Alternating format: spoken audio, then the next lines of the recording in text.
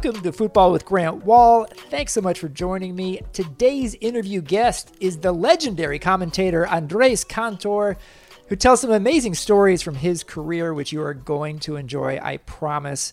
We've had some great interview guests lately, including Jurgen Klopp, Lisa Baird, and Luis Miguel Echegaray, so check those interviews out, as well as all the other ones we've had. It would be absolutely huge for this podcast growth if you could subscribe, recommend us to your friends, and take just a little bit of time to rate and review us in Apple Podcasts.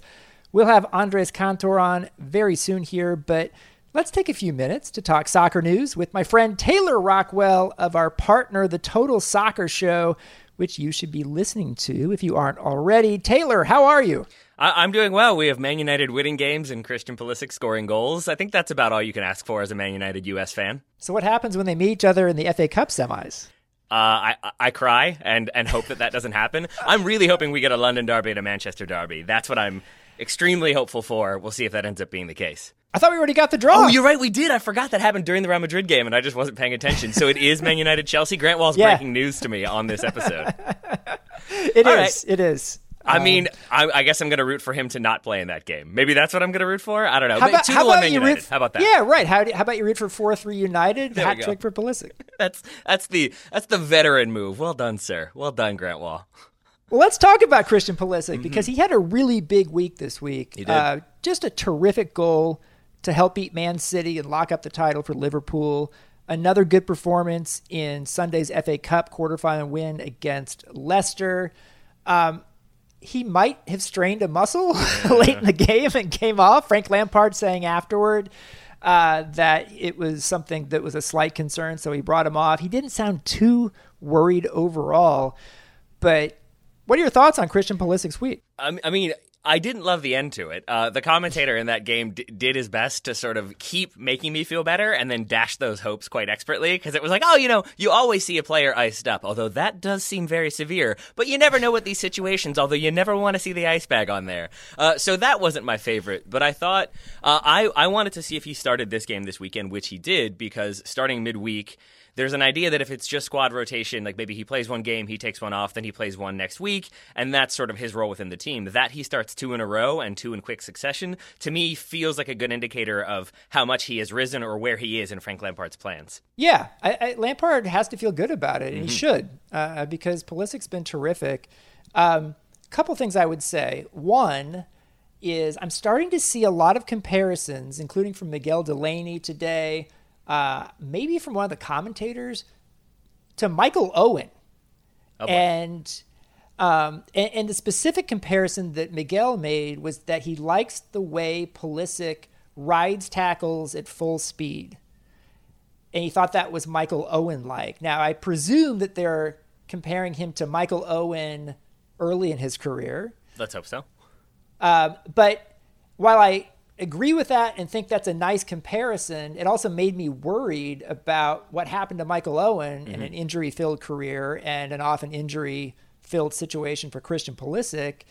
And is there any worry that if you ride tackles at full speed too often, that might lead to injuries? Yeah, I mean, absolutely, because even if it's an asset, and it absolutely is, and I'm sure you're not saying this, nor am I, that like we don't want him to stop doing that for fear of getting injured. But we saw it with Mendy, that if Mendy does make contact there when Pulisic scores the sort of solo counterattacking goal, like he's going flying because he's at full speed, and you have that risk with people who have that level of acceleration that if you take one little kick, and it's why people complain about like, oh, soccer players dive all the time. It's like, no, if you're running at maximum speed and someone clips your foot, you are going flying. And yeah, if you do that enough times, eventually it's going to lead to injury, and that eventually may have been today with the ice bags we saw on there. So it's definitely a risk. His dancing is better than Michael Owen's, I have to believe. I've seen him dance on TikTok. I have not seen Michael Owen dance. Maybe it's about the same. So I see the comparison there as well. But I mean, just that, I know people pointed out that City on Pulisic's goal, bad defending, I get it, but still the acceleration, the change of pace, the cojones to do what he did on that goal got me pretty excited. Yeah, I mean, when's the last time we saw an American do something like that in the Premier League? I don't know if we've ever seen somebody do it like that. We've seen Clint Dempsey score some really great goals, but yeah, to see him sort of back up the hype these past couple games, and obviously has had other performances this season that were impressive, but 2 games in a row of doing that and being a very good player for Chelsea. It's not like he had lights out, oh, he's never going to reach this level again. He was just consistently very good. He scores the goal in the one game. He creates lots of moments today, and I felt like it was a sort of sign of where he is developed and how much he's developed. He's playing like a $72 million player. There we go. And it's something that to continue that, you got to stay healthy. So, fingers crossed for Christian Pulisic. But this is impressive. The one last point I would make is, and I tweeted this, is it just me? I mean, he's not at Leon Goretzka level, but Christian Pulisic looks more jacked than he was pre-virus. Yeah. Like, is he one of these guys who's been in the weight room? Maybe it's like that's what happens if you can't do a bunch of cardio, is you just bulk up. And maybe that's also a thing he needed, because if you are slight of frame and you're playing in a league that is as physical as the Premier League, you're going to take some hits. And we also know that that's a thing that teams will do. If they think they can physically knock you off your game, they're going to do that to try to get that advantage. So yeah, maybe add some LBs up top and you can shoulder some of those challenges a bit more. Let's make him the new Troy Deeney, is I guess what I'm saying. I'm good with that. I'm actually a little worried about Leon Goretzka. That can't be natural. Whatever do you mean, Grant? There's never been any sort of performance-enhancing issues in soccer. Let's move on. So, great week for U.S. coaches. Pellegrino Matarazzo clinches promotion to the German Bundesliga with Stuttgart. Also on Sunday, Jesse Marsch wins the Austrian Bundesliga with Salzburg. They got the double after winning the Austrian Cup. Pretty impressive considering Jesse Marsch lost Erling Haaland in January, lost Takumi Minamino in January to 2 pretty good teams, Liverpool and Dortmund. Still comes on to win the double. I don't know how much the public knows about Pellegrino Matarazzo, but pretty impressive. Yeah, I mean, I think I wasn't even really aware of what he was doing, and we're a podcast that focuses on Americans who are doing things in Europe and the excitement that comes with that. So reading a bit more about him and the sort of disclaimer that you'll see is like he's the first American-raised, American-born coach. Like you see those sort of disclaimers to differentiate from, say, a David Wagner who's at Schalke, but to then realize what that means and where he's come from and that he will be managing in the Bundesliga and that Stuttgart were willing to roll the dice on him when he, I think because of his relationship with Nagelsmann at Hoffenheim, I believe it was. Yeah. Like, he has that sort of pedigree, but I think then to be able to go in, and we've seen that before, like Mikel Arteta goes to Arsenal and is still sort of trying to figure it out a little bit. Obviously has had less time there than Matarazzo has had with Stuttgart, but it means that he can sort of walk the walk, and that's what you want to see. Yeah, no, that's impressive. And Stuttgart's not like a small team. They've got a lot of history, and now they're back in the Bundesliga. Jesse Marsch just continues to impress. My only question with him is how long is he going to be at Salzburg? I've seen a lot of speculation that he will not be there after this season, and if it's to the right club, there's been some talk about Dortmund. There was even some talk about maybe Leipzig if Nagelsmann were to move on. Dortmund seems like maybe the one that makes a bit more sense, but that would be a big jump. So if he stays with Salzburg, then I hope he continues to win, and if he moves elsewhere, I guess it wowould be ideal if he kept winning there as well. I will say this about Dortmund, and I know they've got a ton of talent on that team. They are qualified for Champions League, but this last game of the season, 4-0 loss at home, really poor. Yep. And there were a couple of other situations late in the season, home loss to Mainz, where you're kind of like, if you were a coach who really had your players listening to you, this type of stuff wouldn't be happening. No, yeah, I think it has been it's the reason why even when Dortmund were 3 points off Bayern or 4 points off Bayern, there was still this conversation of, but is Lucien Favre the right coach for that club? And it's why those questions still loom, is because you don't have the sort of squad motivation so consistently, and more specifically, you don't have the consistency of performances overall that, like, I'm not breaking any new ground here, but like Bayern are this juggernaut that maybe they'll drop a point here, maybe they'll drop a point there, unless Niko Kovac is there, in which case they drop more than a few points, but they make up for it. Like, you have to have that level of consistency, and you have to, I think, have that start with the manager who's kind of overseeing everything, controlling everything, down in the nitty gritty, that feels like a Nagelsmann thing. That feels like why they've had the success there. Maybe that feels like a Jesse Marsch thing given his background. So I guess what we're saying is Jesse Marsch to Dortmund confirmed. Is that where we are with this one? Tomorrow. Perfect. Meanwhile, NWSL started its tournament here in the U.S. on Saturday with 2 games. They were both good games. North Carolina beat Portland 2-1 late in added time on a Lynn Williams goal. Washington Spirit upset Chicago. Rose Lavelle looking good in that game in the nightcap. Also, lots of talk about the anthem protests against police brutality toward Black Americans. NWSL made a very specific decision here to have the national anthem be played. And, the players were saying this a little bit in the days leading up to the game starting. There were a lot of internal discussions inside teams. This was very much a players-led effort to kneel the vast majorities of these teams during the anthem, for everyone to be wearing Black Lives Matter t-shirts and armbands. And in the nightcap, just a very powerful moment with Julie Ertz and Casey Short of the Chicago Red Stars together before this game. And, this gets away from, the sport itself. This is a lot bigger than the sport itself. And I thought it was an extremely powerful moment. I am left not being totally sure myself what the league should be doing here, whether they should be having the national anthem played at all. But I feel like important stuff is happening.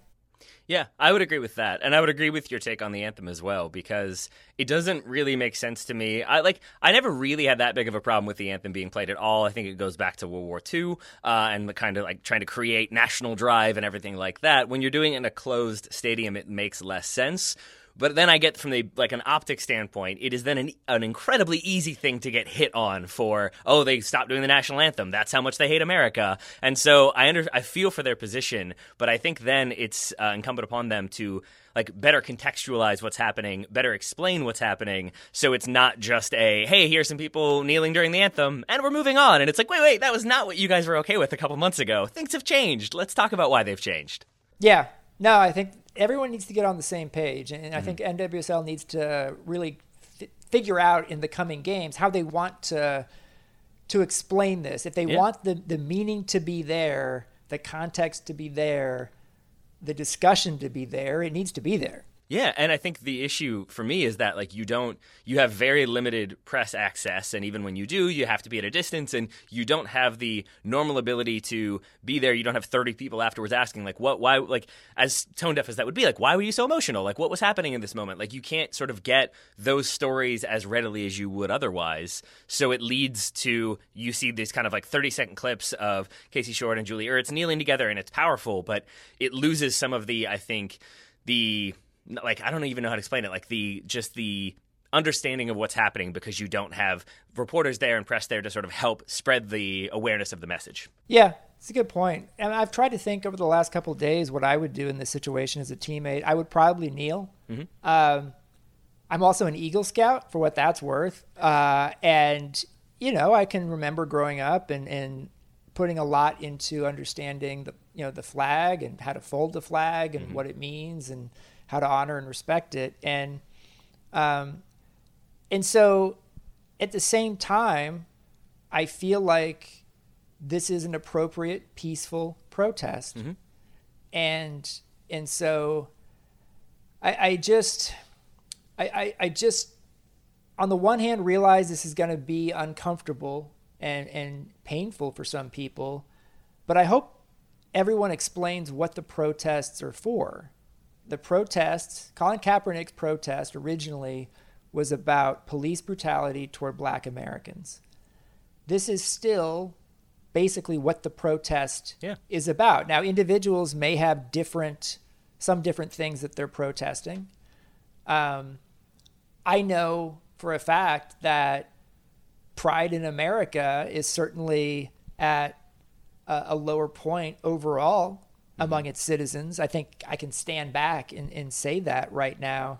And so some people may have different reasons. But I was thinking about Kaepernick this weekend. I was thinking about Megan Rapinoe back in 2016, who took a knee during the national anthem for her club and for her country, and took a risk that her livelihood would be taken away from her, as it has been for Kaepernick. Now, Megan Rapinoe herself would say, I'm white, and so my livelihood wasn't taken away from me like Colin Kaepernick's. Yeah.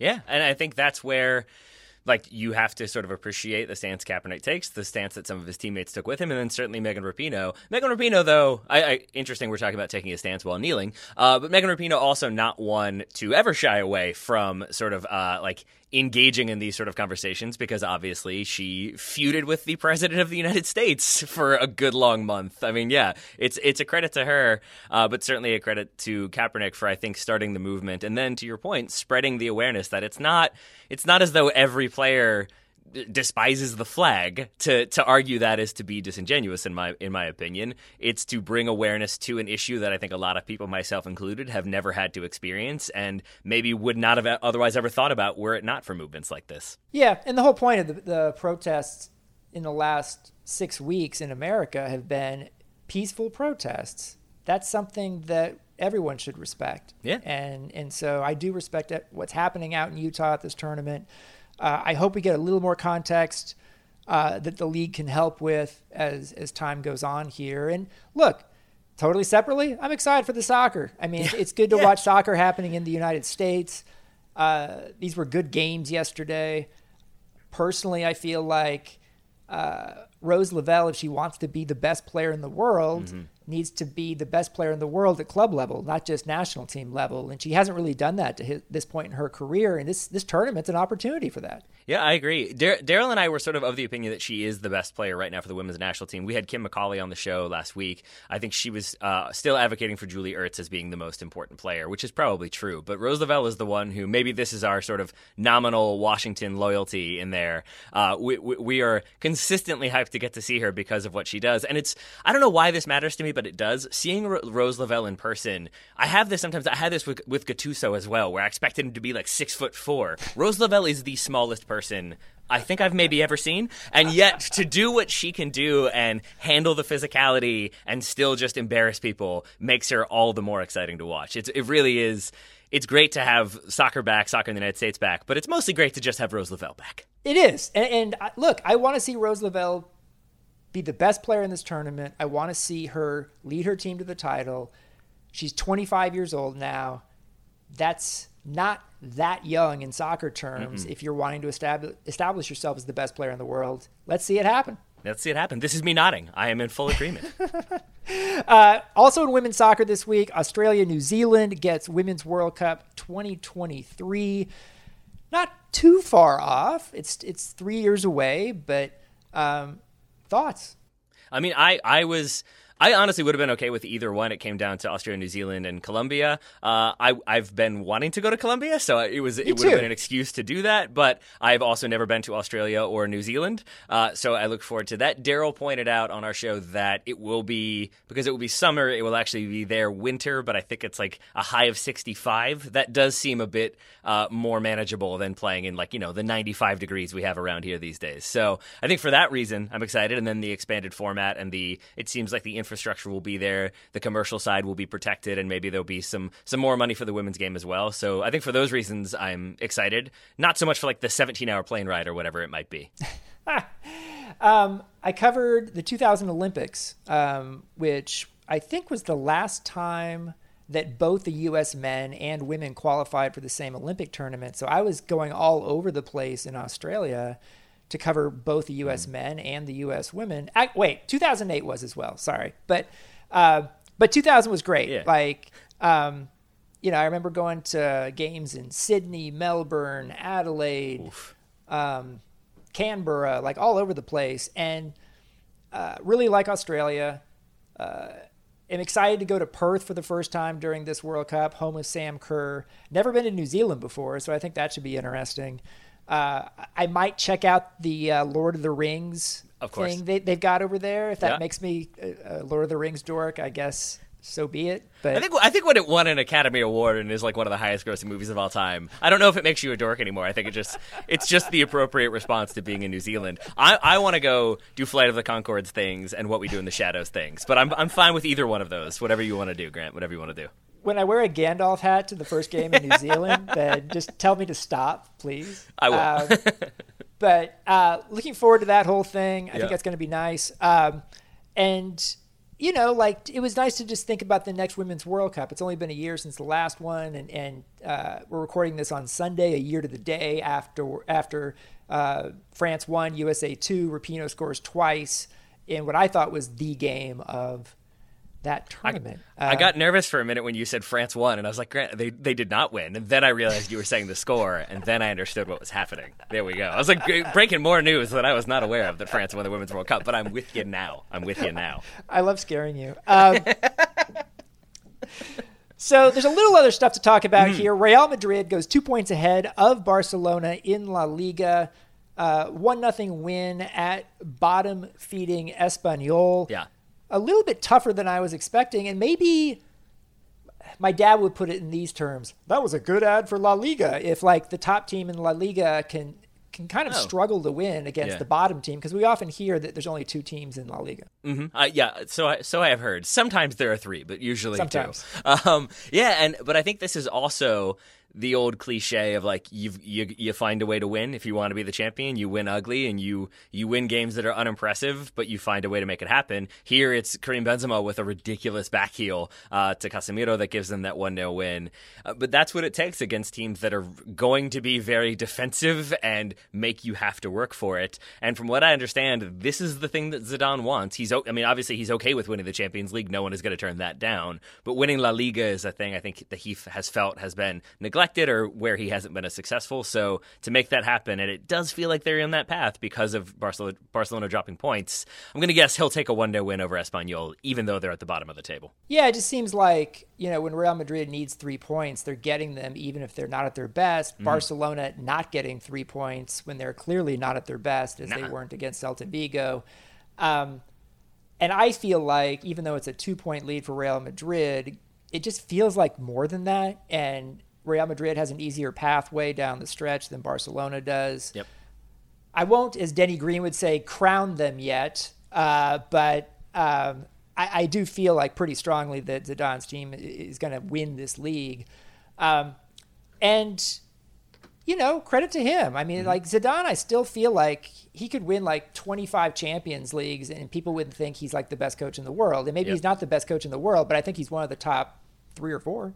I mean, if nothing else from a man management personality perspective, to come in with Real Madrid in the situation they were in when he comes back in, and to get everybody sort of on the same page and find a way to make it work.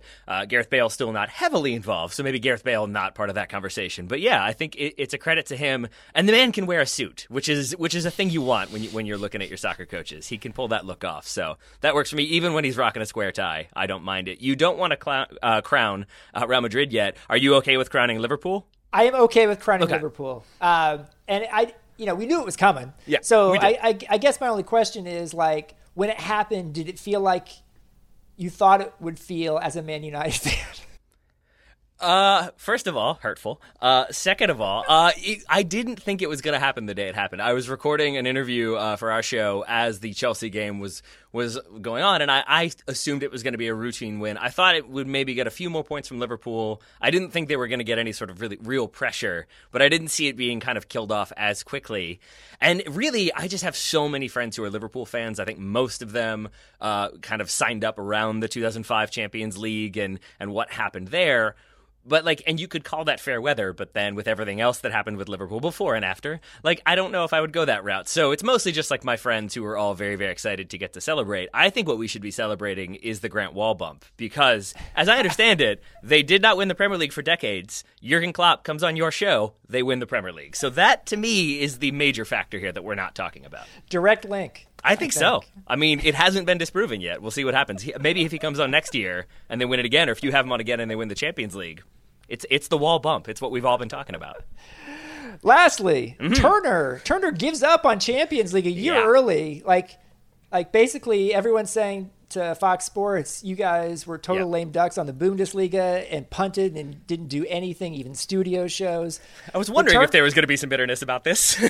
but Turner says, hold my beer. We're not even going to do the whole last season of Champions League. And beyond that, we're not even going to do the August Final 8 Champions League tournament for this season. What happened here, and how does it make you feel, and do you care that much? I do, because I think you're correct that for all the stick we gave Fox, Turner came in, and I think with the kind of idea of we're really gonna go at this, we're gonna take it seriously. I would argue that they made some mistakes in that first season, but I think Daryl, to his credit, did some digging, and I think the major issue comes down to the length of the contract that UEFA is willing to hand out. Because if you look at what other sports Turner has, let's talk baseball for a minute. I think I'm correct in saying that they just signed a 10-year or 10-plus year deal for $1 billion. But that gives them those 10 years to go about sort of building the awareness that they have it, to get the pundits right, to get the personalities right, the coverage right, however you want to put it. And when it's a 3-year deal and you're up for renewal after 1.5 years and you don't win that bid, like because everybody is going to keep sort of overbidding and overbidding and overbidding, and I think UEFA wants to make that money, so they're always going to go with the highest bid over, say, the people that they think are doing the best job.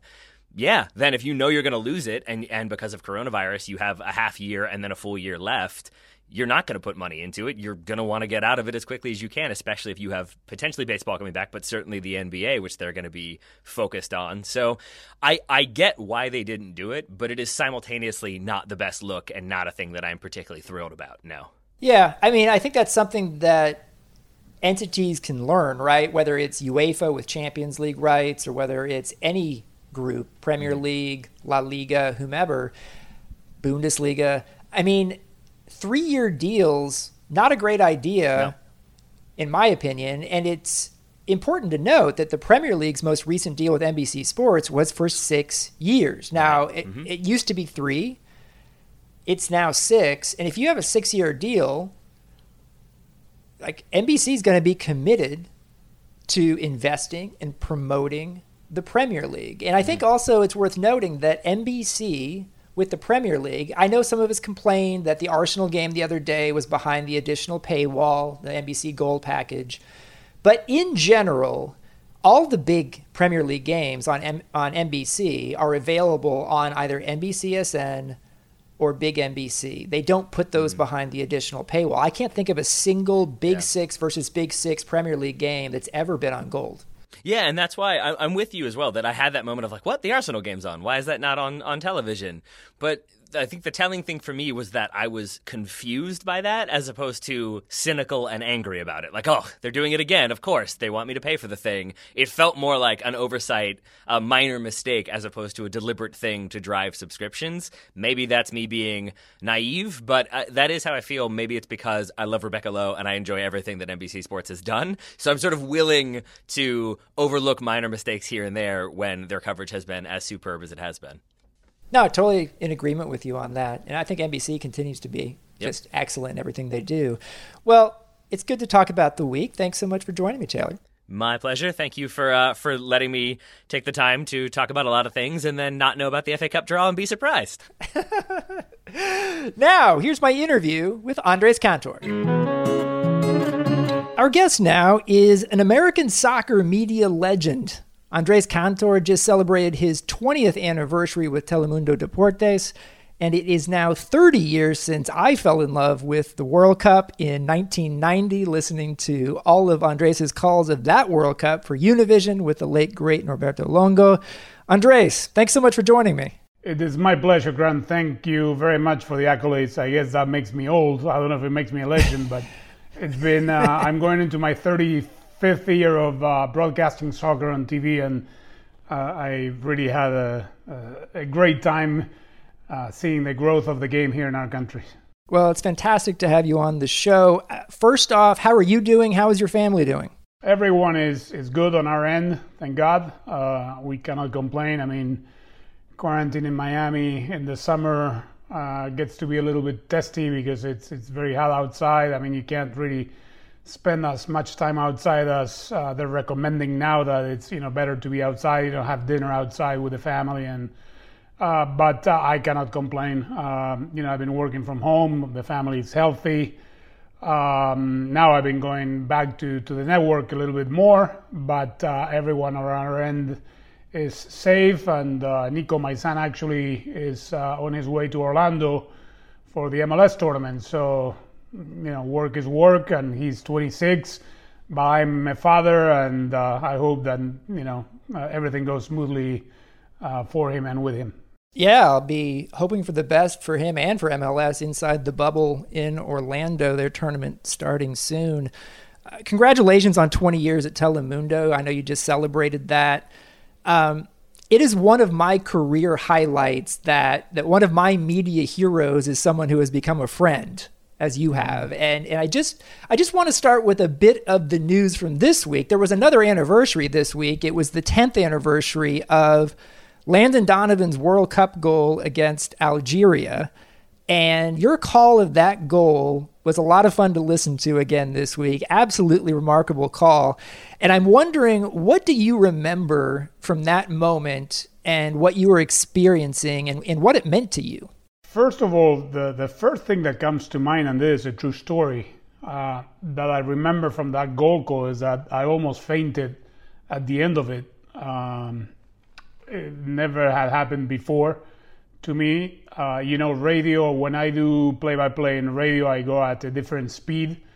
I think you and your listeners and viewers know my style. I go all in. I mean, I leave. I feel like I play the game alongside the players when I broadcast it. I have that much energy and enthusiasm. And I was witnessing the failure of the U.S. team to advance to the next round. So my increscendo momentum was even greater in the second half when the ball wasn't going in. So I was like the highest pitch I could be with my voice and with my emotions when that corner kick was taken by Algiers, and that almost went in, by the way. And then the counter on Landon, and then, the goal meant so much.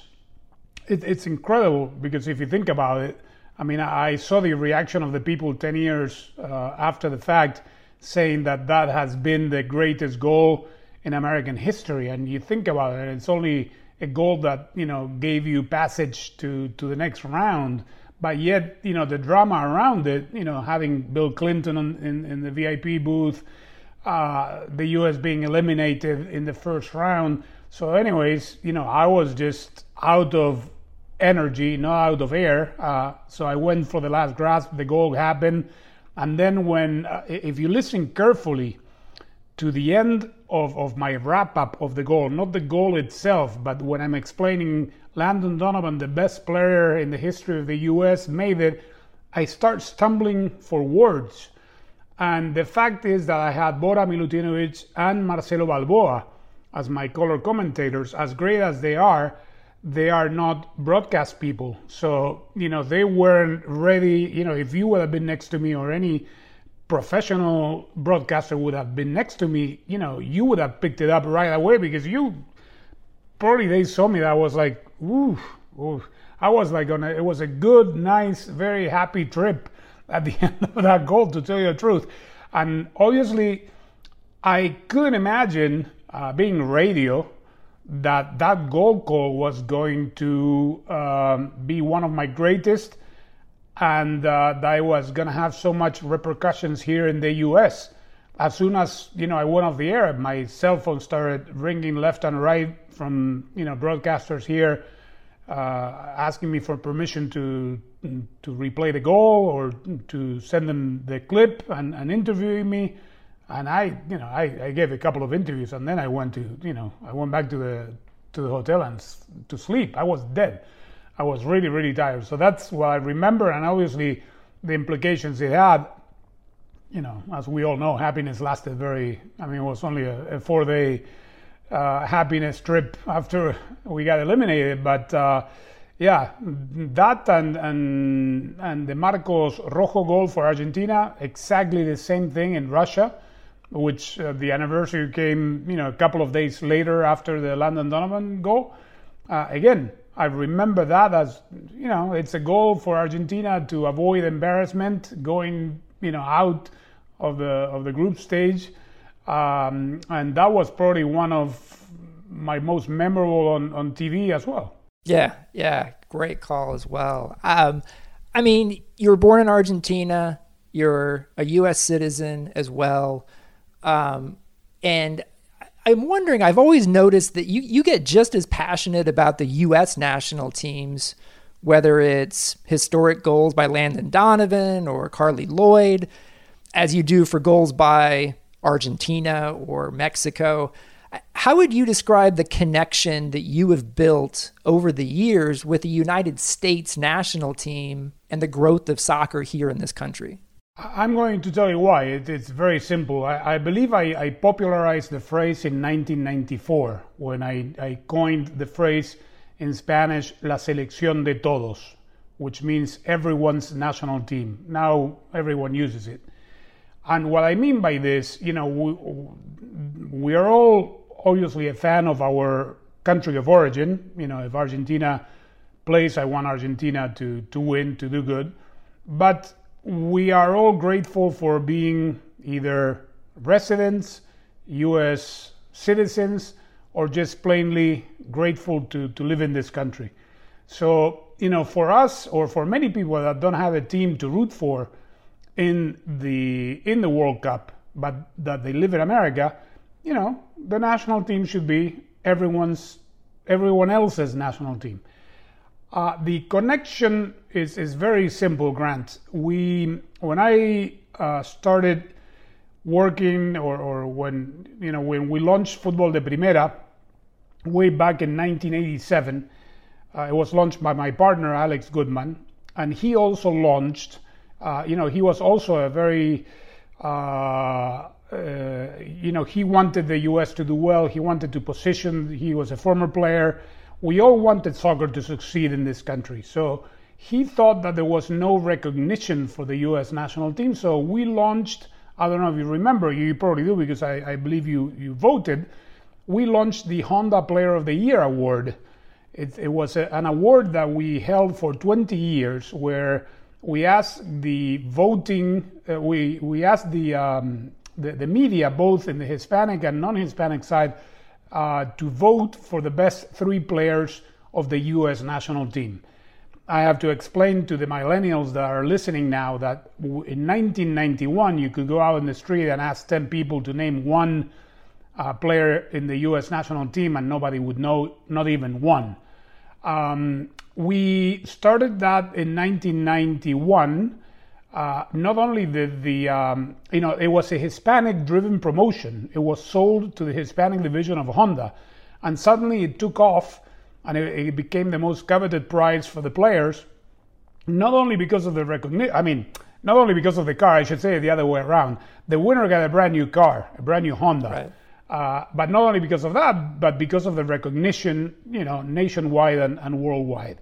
So we were always very close to the U.S. national team. We had many friends from Bora, from Steve Sampson, from, later on, a little bit more far detached with Bruce and with Bob. I find them all, extremely grateful human beings, very, very interesting, very witty, smart. They all came to the event. So we had, that connection as we were growing and building the awards. So that is why I have a dual citizenship, but hey, I live in this country. I have lived in this country far longer than I lived in Argentina. So, I'm voting on November. You better believe it. I voted every time I had to. I always want the U.S. national team to do well, and that's where the connection happened. Okay. So let's go back in time a little bit. You were born in Argentina. How did you first develop a love for the sport of soccer, and why do you love the sport so much? Well, you've been there. Now I'm going to talk to the boomers or whatever age group is listening.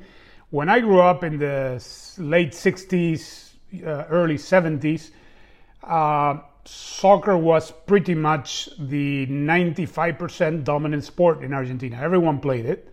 Everyone still plays it. Everyone still loves it. Nowadays with, the globalization, if you will, the NBA is very popular. Tennis and boxing has had its niche audience way back then. We had a great tennis player in Vilas, and we had great boxers. But, football was a part of our culture, part of our DNA. I played it as a young kid. I played it here in the U.S. when I went to high school. I went to college. And then, I always joke saying that then I quit my career because there was no NASL or no MLS around. So I didn't have anywhere else to go, which is not true, actually. I grew up, skipping school, ditching school sometimes to go play. We played on the weekends. Then my dad took me to the stadiums on the weekends. So, all kids in Argentina, at least in that before, this age and time, in those days, we grew up with the love for the sport as, just a form of entertainment as well. We played it, all weekend long. Was there a particular game announcer who was your favorite in Argentina? And if you had a favorite, how would you describe the style of that announcer? Well, it's crazy because, I did listen to a couple of years ago to a couple of games that I found on, somebody sent me a link. I grew up way back then, television wasn't the dominant medium, radio was. So we all listened to Jose Maria Munoz. Jose Maria Munoz was like the Chick Hearn of the LA Lakers, for 30 years. Everyone listened to Jose Maria Munoz. Everyone. He had a 75% share in radio if there were any other 2-3 radio stations broadcasting the game. He was very old style because that's the way, they used to broadcast games on radio back then. But he was very passionate, very, very passionate, very knowledgeable about the game. So I grew up listening to him. And then, parallel to me being here, of course, I started listening to Victor Hugo Morales, the great Uruguayan who lives in Argentina. And, to me, it's one of the greatest play-by-play guys in Spanish. But basically, my upbringing was having, my old transistor radio next to my ear, listening to Jose Maria Munoz, either on the games that I didn't attend, or even when I went to the stadium with a radio to listen to his play-by-play. Nice. And what led to you and your family moving to the United States? Well, both my dads are professional. My parents are professional. My dad is a gastroenterologist. He retired already, and my mom is a retired psychologist. They both live happily in quarantine in Los Angeles, where my brother lives. My dad was the president of one of the most important hospitals, even though he also had his private practice. And the situation with the dictatorship was pretty rough at the time. They were, intervening the hospital. They didn't want terrorists, quote unquote, being treated and just left to die, and doctors were being threatened, and I guess he had enough. He finished his career here. He did his fellowship here, both in Washington and in LA. So he had many people that he still knew from those days, and he was able to get a scholarship at UC Davis in Sacramento in 1976. So he moved, he decided that, I remember that one Sunday afternoon, he gathered us all. I was 13, almost 14, in the living room and said, we're leaving the country. We're going to California. And, my mom didn't want to go. My brother was, I believe, too little to understand. And I started crying, and I threw a fit.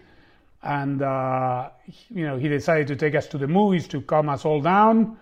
And then nothing. I don't remember how soon after that we landed in LA and then made a trip up to Sacramento. But that is the reason I moved to the U.S. as a teenager.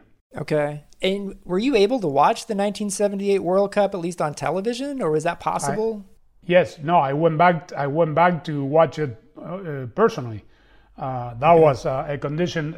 There were two situations that happened along the way. We moved. My parents had the working visa or whatever visa, a scholarship gives you.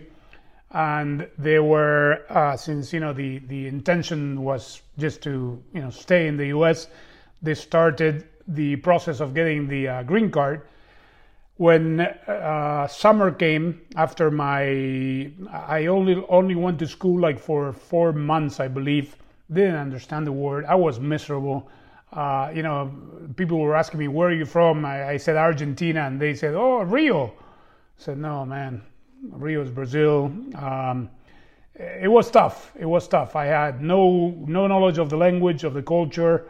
I missed my games. I missed my Boca Juniors. I missed my, going to the stadium. I missed my friends, my school. I missed everything. So, long story short, the lawyer said, you're both professionals. Just have your son go to Argentina because, the green card will, you'll get the green card during the summer, and you have to go back to Argentina anyways to claim it, because when you get a green card, you have to claim it at the embassy, at the U.S. Embassy of your country of origin. It's not that you get the green card physically by being here in the U.S. So I left, and the green card, instead of taking 2 months, like the lawyer said, took like 9. So I was stranded there, stranded, quote unquote. I had the time of my life with my friends. They kicked me out of three houses, 3 different houses. I lived with my uncle first, and then with another aunt. And I ended up living with my parents' best friends in Buenos Aires. I was a rebel teenager, alone, you can imagine. So that's one story. So then I came back, and when finally the green card came out, we moved to LA, from Sacramento to LA, where my dad started his private practice. And I told him, I'm going back now that I can go back, the World Cup, it's a must. So I went back, and I witnessed personally at 15 the World Cup. Nice. So were you able to go to any games, or? I went to all of them. I went to all the Argentina games. All the Argentina games. The way the tickets were sold back then, you had to buy the series by stadium. So everyone that figured that Argentina would make it far bought the tickets for River Plate Stadium, thinking that Argentina was going to be first of group, which didn't happen because Italy beat them. So I had tickets for the second round at Monumental Stadium that were worthless. So they were for Italy and not for Argentina. So, my teenage mind started searching for the Italian tourists. I knew where they were, or I found out where they were. I went to their hotel and traded their tickets. They had come all the way thinking that Italy was going to be second of group. So they had tickets to Rosario, which is 400 kilometers away from Buenos Aires. So I just exchanged the tickets. So I saw all of Argentina's games. Nice. That's awesome. Obviously Argentina goes on to win that World Cup in Argentina. First victory, obviously 1986 being the second. You went to college at the University of Southern California. What was that experience like, and did you always know that you wanted to be in sports media?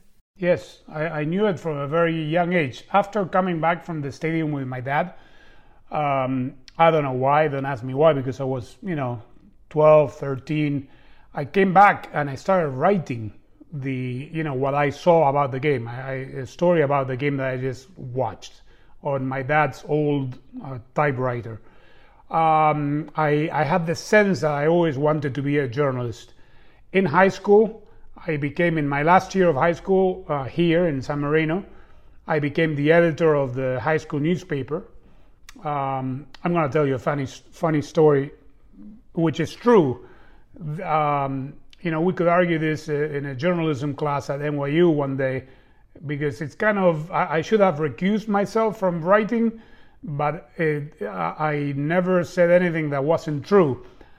I played in the soccer team, the San Marino soccer team, which made it to the finals of CIF, I was the editor of the paper and of the sports section, so I wrote the article about the game. So the byline said by Andres Cantor, and who happened to be the best player on the field every other game, Andres Cantor, which it said in the article, it was kind of weird, but what am I gonna say? That I played like crap when I didn't? I did. That was one of my proudest soccer moments in my life. But NYU should have me talk about this. So anyways, I had the journalism thing in me, and then I went to USC. This is incredible, Grant, because I wanted to be a writer. I started writing for a graphical magazine, which was Sports Illustrated. It was the Bible of Hispanic sports in any Hispanic country, even in Spain. And I was like, whoa. I wrote my first article for them when I was almost 17. That is like, for, I don't know, anyone, a player making it to the national team at 17. I was like, I was in heaven. And I wanted to write. And I spent the next 4 years of my college career, my college education, taking, just plain journalism.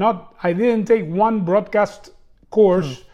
And back then, the journalism classes were 3 units instead of the 4 that every other class was. So I had a shortfall of 7 classes, and I never thought of taking one broadcast class. I took anthropology, I took PE, I took whatever, the easiest ones. Anthropology didn't end up being that easy, but it's incredible that, in Spanish we say las vueltas de la vida, the turns of life, I guess would be that, I ended up working both in radio and TV, and yet, I finished my journalism at USC, but not having taken one broadcast class. That's incredible.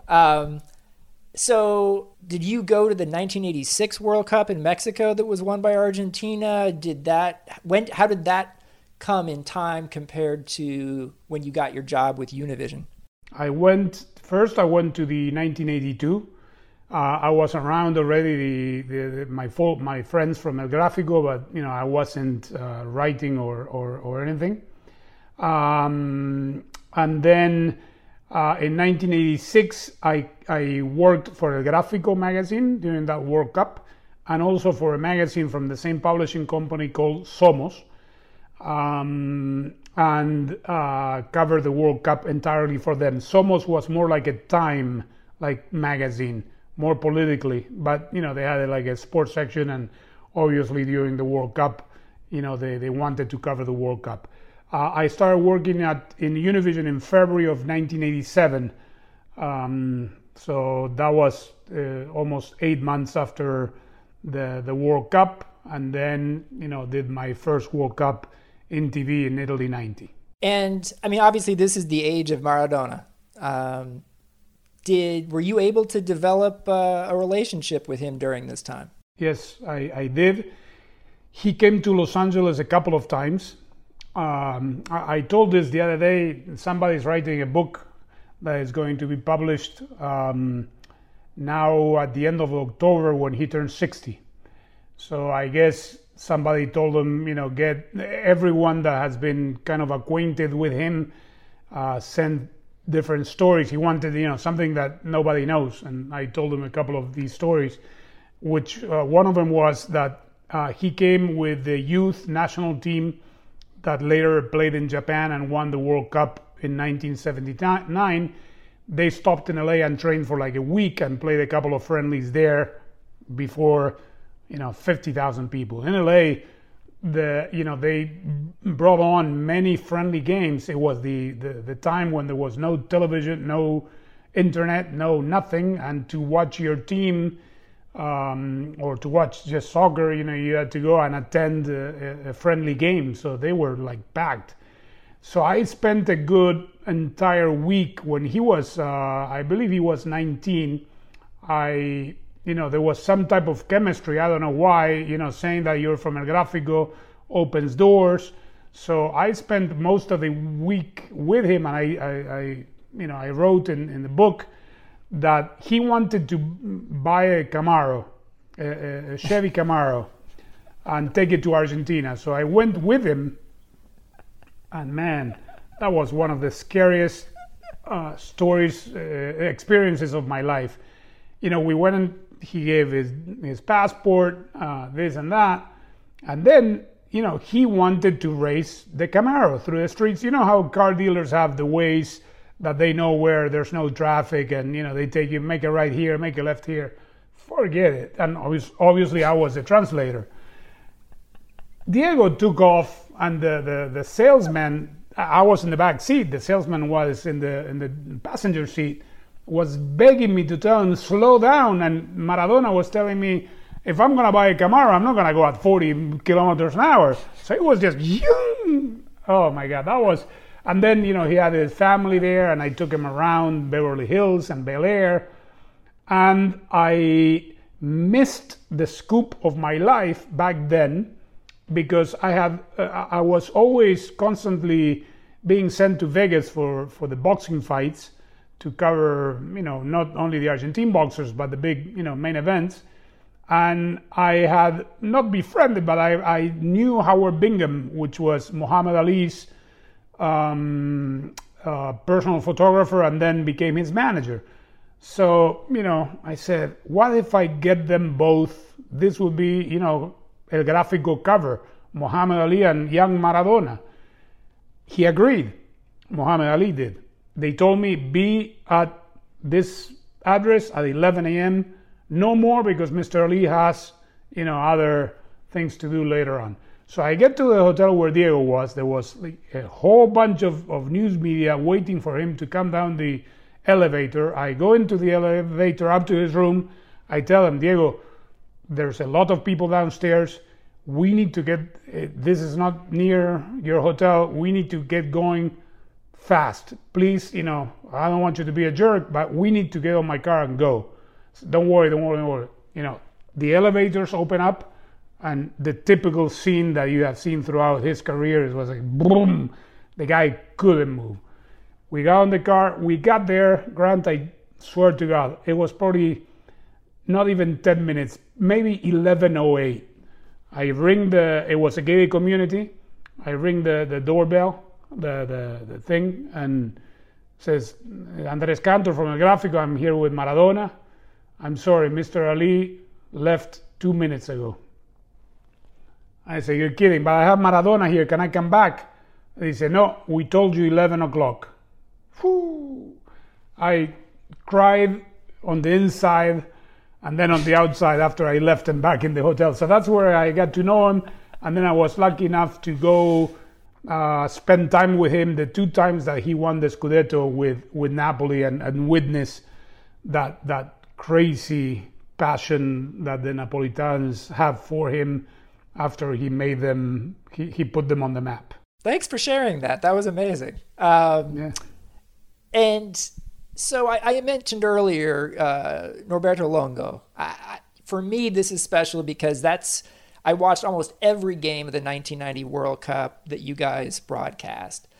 And I felt like you guys had a great chemistry. I used to love watching you guys do MLS games together, and he'd complain about the level of play. We both did. Yes. How would you describe the partnership you guys had? I'm going to tell you another funny story, because this is incredible. Because obviously we were a broadcasting couple for 15 years. And he became, even though he was, older than I was, we became very, very good friends. We had chemistry. One of the nicest things people can say to me is that, even though this is not because I think we were, but one of the nicest things I take from my partnership with him is, so many years after his death, people coming up to me and saying, your chemistry with Norberto has never been duplicated in Hispanic TV. And I say, wow. And this is another funny story. Norberto used to work for what was the young Telemundo of those days. I got hired by Univision. He gets hired by Univision but he lived in Miami. Univision was in LA. So they flew him every weekend to call the games. But his first game with me, and of course I knew Norberto from watching him here on TV, and also I remember him from Argentina, from watching the boxing matches in Argentina. So the very first broadcast that I did with him was going to be the opener of Copa America 1989 in Brazil. It was a Saturday, I believe. He had a boxing broadcast in Phoenix or somewhere on Friday night. There was weather or doesn't matter. His flight got delayed. So I, the young kid, 2 years into the job, had to open the broadcast of our first major tournament, which was Copa America. So he didn't get there until, I would say, somewhere in the middle of the first half, minute 16, minute 20. He jumps on the set, shakes my hand silently, and I say, and I had never met him before. And while I'm doing blah, blah, blah, blah, blah, he jumps in and blah, blah, blah, blah, he jumps in. And it was just natural. And it was like, I don't know if it was because, I had the music of soccer from Argentina, and he was from Argentina, and, I already knew, how to do obviously I had been calling games for 2 years, but the chemistry was like right away with a person that I had never seen personally, and that not only that, we never prepped, and he came into the broadcast 20 minutes into the game and just shook my hand, and then the rest is history. That's a great story too. Oh, wow.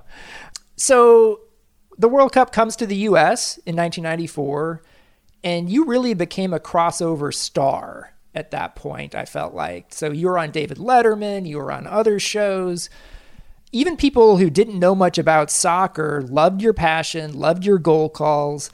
What was it like for you to experience that level of recognition? It was crazy. It was really, really crazy. First of all, let me say that in all 3 World Cups that I did for Univision, in Italy, the US, and France, I was the only play-by-play. So I called every single game of those World Cups. You can imagine that with my energy, I was like really, really tired in all 3. But I'm, I always say to everyone, either at Fútbol de Primera when we do the World Cups, or now that we did the first one at Telemundo, I gather the troops and I say, guys, I don't want to hear nobody complaining. This is only once every 4 years, and this is the pinnacle of our career. So, if you only sleep 2 hours a day, but then nobody told me that. And in 1994, I was like, whoa, really? Because not only was I calling 3 games a day, but then, this whole momentum of people wanting to interview me after the matches or in between the matches started happening. From, national networks here in the US, Hispanic media, international media. They'd come to Miami to interview me on the phone. And at one given point, I told the network, I said, I need to rest. I said, no, but this is good. Look at the exposure we're getting. What was funny, Grant, is that the newscasts, ABC was broadcasting in English, and yet even in their own ABC affiliates, they were running Univision highlights with my goal calls of the games. Not even they weren't even using their announcers. That was really, really crazy. I cannot imagine what it would have been now, a similar situation now with all, with how easy it is with social media to transcend beyond. But the recognition my work had in 1994 was absolutely unprecedented. I didn't plan it. I didn't do anything to provoke it. I was my own self that I was 4 years ago in Italy. And then the funny thing is that the last day of the group stage, they tell me that I need to go into a meeting after the 3rd game. I'm going to tell you another story, what it meant for me. One of the things that I cherish the most, I remember the day the U.S. beat Colombia. We were doing the games from our Miami studio. The day the U.S. beat Colombia, there was a huge newsroom. I mean, the studios were like way in the back of the building, and you had to cross the newsroom, the local affiliate newsroom, to get to our sports desk, which were on all the way on the other side of the building. And you know when I felt we were doing something? When US qualified to the next round after beating Colombia, and I walked back the corridors and I had a standing ovation from the Univision employees. I mean, the whole building started clapping. And I said, what the hell's going on here? And chants of USA, USA. And I said, whoa, I think we're making noise here. That was one of the most beautiful things that happened in my career. So anyways, going back to the last day of group stages, tell me if I'm boring you, and I'll just cut the answer short. The opposite. They told me I have to go into a meeting. All I wanted was to rush home and go to sleep and disappear from the face of the earth for one day, which was, I believe there was only 1 or 2 rest days until the next round. They locked me up in a room and they say, David Letterman called, you're invited to the show tomorrow. And I said, who is David Letterman? I played dumb. I knew who David Letterman was, of course. I say, who? No, I'm sorry. You're not hearing from me. I'm going to disappear. I'm not going. And I started, arguing and fighting. And then, I left the building saying, I'm not going. And then I received a call. Once I get home, I got a call from the CEO of the company saying, Andres, we understand you're doing a great job. I know you're tired, but you know what it would mean, the exposure for the network, that you'd be the first Hispanic. Back then I probably was, maybe. So anyways, I did go, and it's one of those things, people, there are 2 things that people remind me all of the time. Those that are old enough remind me that I was on David Letterman. I mean, I've called, 10,000 games in my life or whatever. And older people remind me, you were on David Letterman. And now the younger generation, oh my God, you were on The Simpsons. You made it. If you were on The Simpsons. And for me, it was like, oh yeah, right. How about the other, 10,000 games and 35 years of being around the game? But those are how I got into what I felt in 1994. That's great. I mean, you called more than 10,000 games. If you had to pick one game that you would say for you is the most memorable game you have ever called, what would it be and why? It's very tough. The USA Colombia for sure has to be up there because of what it meant. I mean, you have to understand San Marino. I mentioned San Marino High School. San Marino High School is about, the city of San Marino is about 10 miles away from the Rose Bowl in Pasadena. So I was this was like the perfect story, the World Cup final being played in my backyard. And that game I attended in person. I went to the opening match in Chicago and only to the final in person, and then called the rest off tube in Miami. So like we discussed earlier, what it meant for the U.S. national team program being through to the next round, I cherish that. The Ernie Stewart goal, which was the clincher, as probably one of my, I don't know if it was one of my best, but it was probably one of my most memorable. Let me go by World Cups, which is going to be easier. In 1990, the Freddy Rincon from Colombia goal against Germany that put them through in the also 92nd minute. That was one of my finest back then. That was my first World Cup on TV. In 98, probably I had a rough time with Argentina-Holland. Actually, Argentina, I'm going to tell you another story. Argentina-England was probably the toughest for so many reasons. And I remember the headline in a Spanish newspaper that had a clip of my call, and it said, even the play-by-play guy at Univision remember his mother, because I was very emotional because my mother, I was in France and my mother had been diagnosed, was going through chemo for breast cancer. And I wasn't able, it wasn't that I had FaceTime to see her all the time, so we were just making telephone calls, and I wanted to be with her, and I knew that she was watching.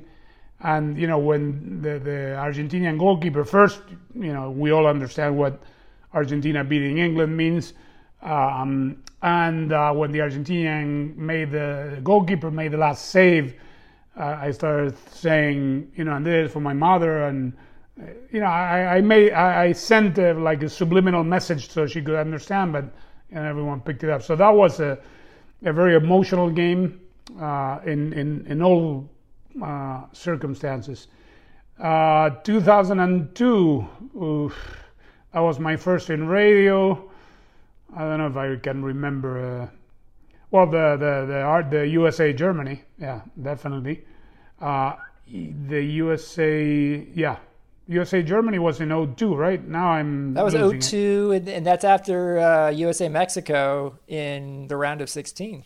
Yeah, well, USA Mexico. Yeah, it was tough. The Mexico games are always tough because, you have to be extremely careful of every word that comes out of your mouth, knowing that 7 out of 10 people that are listening or watching are Mexicans. And how volatile the World Cup is. I mean, I've gotten calls from people saying, hey, why are you yelling the Mexico goals longer than the Uruguayan goals or the Argentinian goals?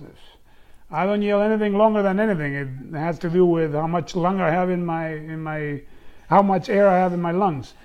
06, I remember I saw it here. The De Rossi, who was it? De Rossi, right? Elbow on Brian, on McBride. McBride, yeah. The Italy USA. I remember the Argentina Mexico. That was a hell of a game with Maxi Rodriguez in overtime, half volley. In 2010, that is the World Cup I probably enjoy the most. Wonderful country, wonderful people, just chills of seeing Nelson Mandela from way far outside in the broadcast booth being paraded around in the golf cart. Up to this day, I lived and I saw him from far away, but I loved. That was his last. That was his last public appearance. It probably was. Was that? Yeah. Yeah. It probably was. In 14, obviously, the Argentina-Holland that made us finalists, and I had a great deal of pain yelling the Götze goal in the final. And in 2018, I was just happy to be back in TV after so many years, after the World Cups in radio. And I remember, how nervous. I usually don't get too nervous anymore before, when with the final countdown for going on air. But, I remember that as a nice World Cup. I can't pinpoint one game. And one goal that I have to say that I cherish a lot was the Carly Lloyd goal from midfield in the 2015 World Cup final in Vancouver. That was like, I couldn't believe it. I mean, it was her hat trick 15 minutes into the game on a World Cup final. And I told her this. I don't know if you realize, I don't care. I'm not. It's the greatest performance, regardless of gender, that I've seen in a World Cup final. And she was amazing, and that goal was incredible. Well, I still think you were pretty incredible because, as I recall, you called that Women's World Cup final in Vancouver, Canada, in person, literally the day after you had called the Men's Copa America final in Chile. Yeah. And I was stunned to see you walk into the press area in Vancouver because I was like, what is Andres doing here? How did you do that? I'm going to tell you how I did it. It cost me a lot of money. This first revelation in public. We're friends. Nobody's listening. Nobody's watching. I'm going to tell you.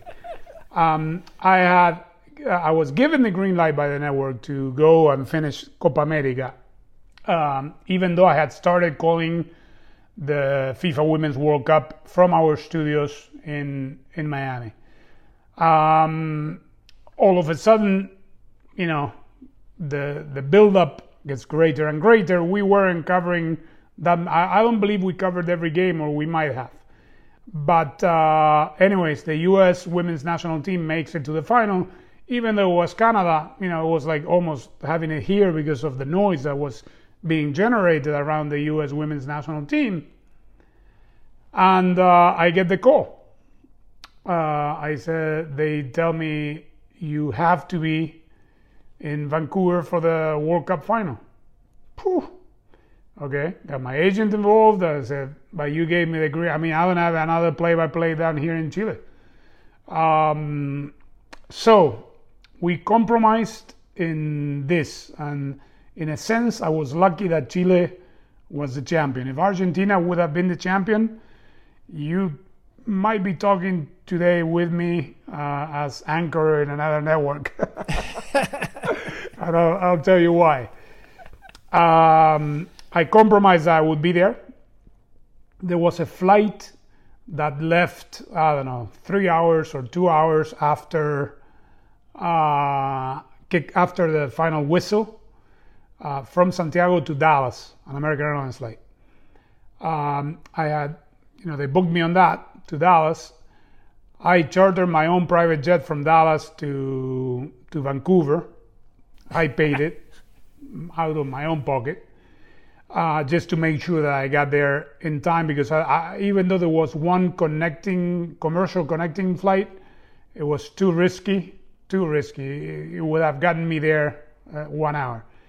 1 hour before, I had to leave the hotel. And this gave me leeway of 4 hours, I believe. So anyways, why did I say that I was lucky that Chile won? Because the game went into overtime, as you recall, and then into penalty kicks. And I'm saying, oh my God, this is the worst scenario possible. We had scouted with our driver in Chile, for him to be as close as to my exit door as possible to just whisk me away. The game goes into overtime. The game goes into penalties. Chile wins. Everyone stays inside the stadium for the cup, for the trophy presentation. Right. And everyone stays in their home to watch the trophy presentation. So there was nobody in the streets. So Alexis Sanchez scores.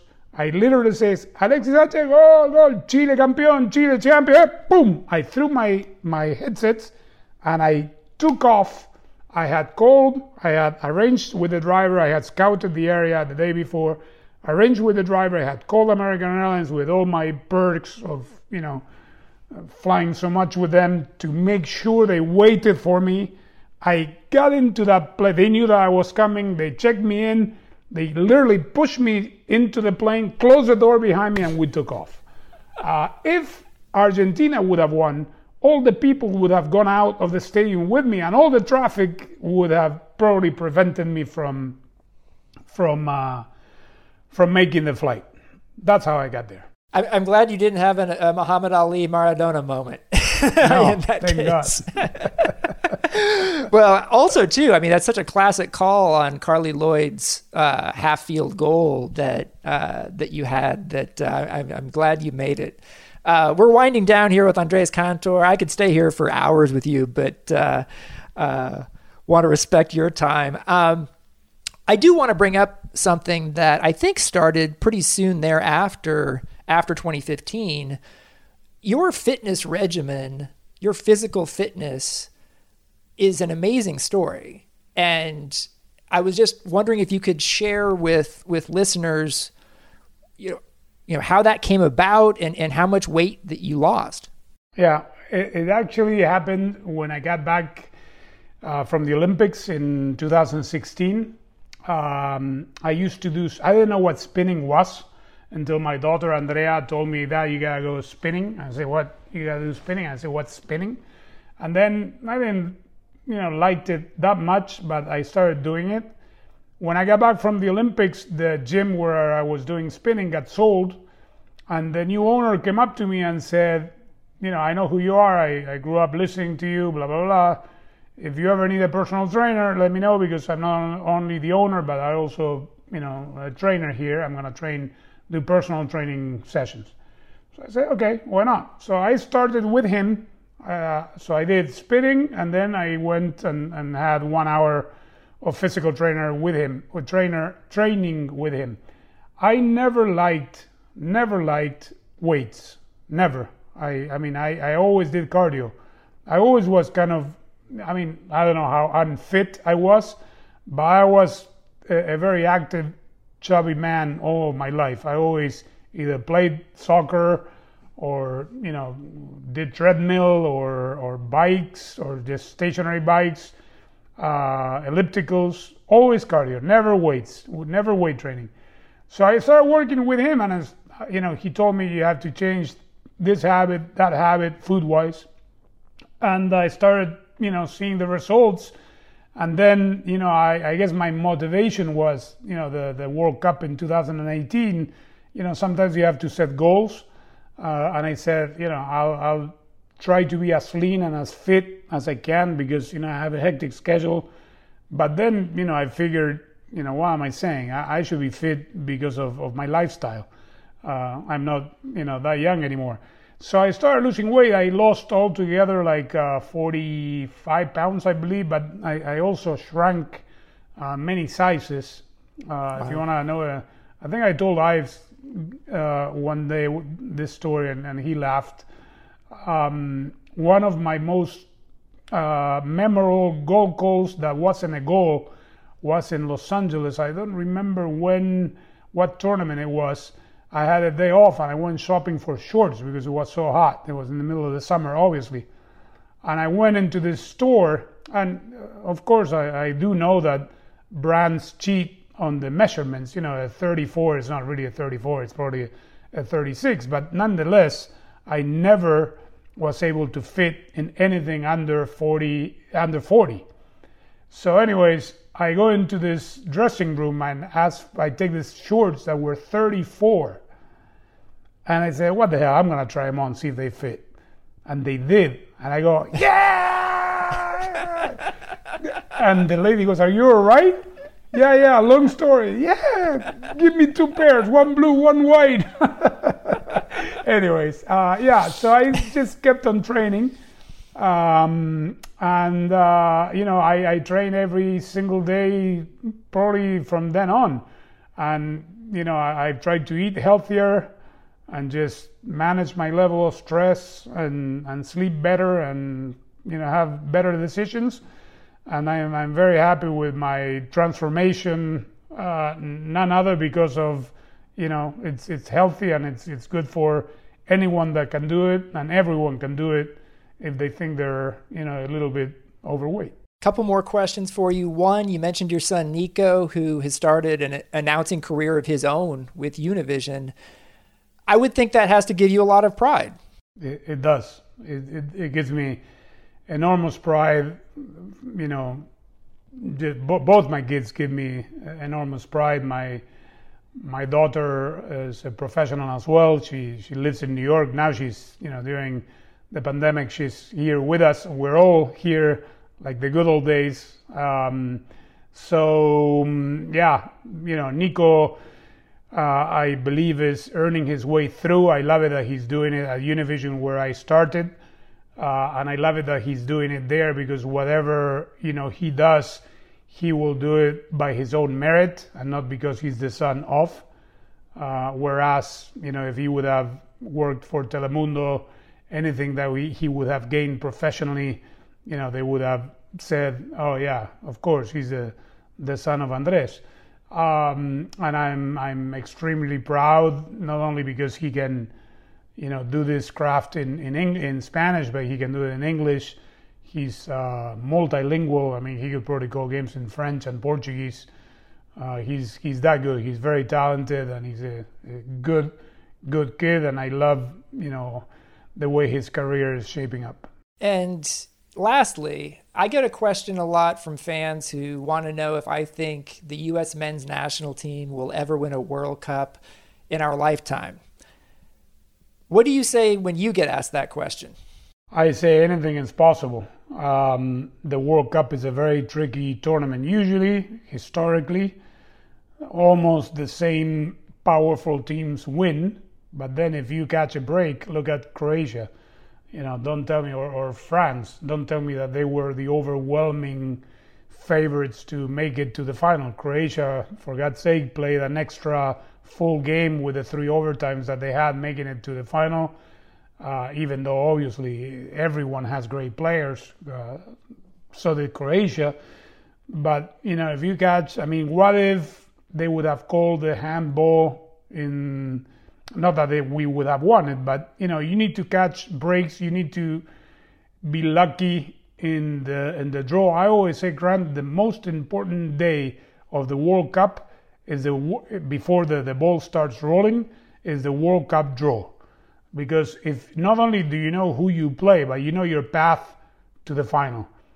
If you're lucky enough, we're talking about the 32 best teams in the world, but obviously there are some teams that you would rather play in the second knockout stage than others. If you get a lucky break, and you keep progressing, anything can happen. But again, in our lifetime, you say, I believe the average, the mortality rate in the U.S. is 74? So I got 4 World Cups left to see this happening. Oh, what a gloomy thought to finish the podcast. Now hold on, let me change that. I prefer to think, by the way, that with all of your fitness work, you're gonna blow past that, my friend. No, let me answer it. I don't see this team.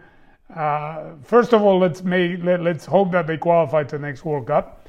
Yes. But anything, it's in a World Cup. If you catch a break, obviously you gotta have a good team. I don't know. I think the U.S. National team players are extraordinary athletes. The U.S. players are extraordinary athletes. The U.S. athletes are extraordinary athletes, even though it might sound redundant. They can, probably compete with anybody on any given day. They could win, they could tie, they could lose. But, if they get the act together at the U.S. Federation and figure out, the best way moving forward. I don't want to be overcritical of Greg right now because he hardly played any games, but I'm not sure that I'm gonna give him. I want to be very respectful of Greg Berhalter. I will give him the benefit of the doubt. What I'm trying to say is that perhaps. And of course, the coach doesn't kick the ball into the net, the players do. But perhaps the U.S. could afford it to bring on a higher profile coach that could, try to get something else out of the players. But then again, on the other hand, you need somebody that knows the system, that knows the players, that know, how this country works. It's not an easy country to coach in, because of how big it is and how political it is and how players, you have to go find them somewhere else, and colleges are pretty much a waste of anyone's time, and it's the structure is totally different than it is in the rest of the world. So I don't know. I hope so. Let's finish on a upbeat note. I hope that we see the U.S. national team winning the World Cup before in our lifetime. So we still got a way to go. I always tell people I plan to live to 150. So okay. if they ask that question. Good answer. But Andres Cantor, it has been an absolute pleasure to have you on the show and share so many great stories. Thank you so much. It has been my pleasure, and all the best in this podcast world that you had great guests, and I'm honored to be among the company of your guests in the podcast that you have been doing, Grant. And it's always very, very nice talking to you. Thanks for listening to Football with Grant Wahl. If you like the podcast, you could do me a huge favor and hit that subscribe button and provide a rating and a review. I can't tell you how much that helps. I'd like to thank Andres Cantor as well as producer Chris Whittingham. I also want to thank Taylor Rockwell and Daryl Grove of the Total Soccer Show for everything they've done to get this show off the ground. I'm back soon with another interview of someone from the soccer world. Be safe, everyone. See you next time.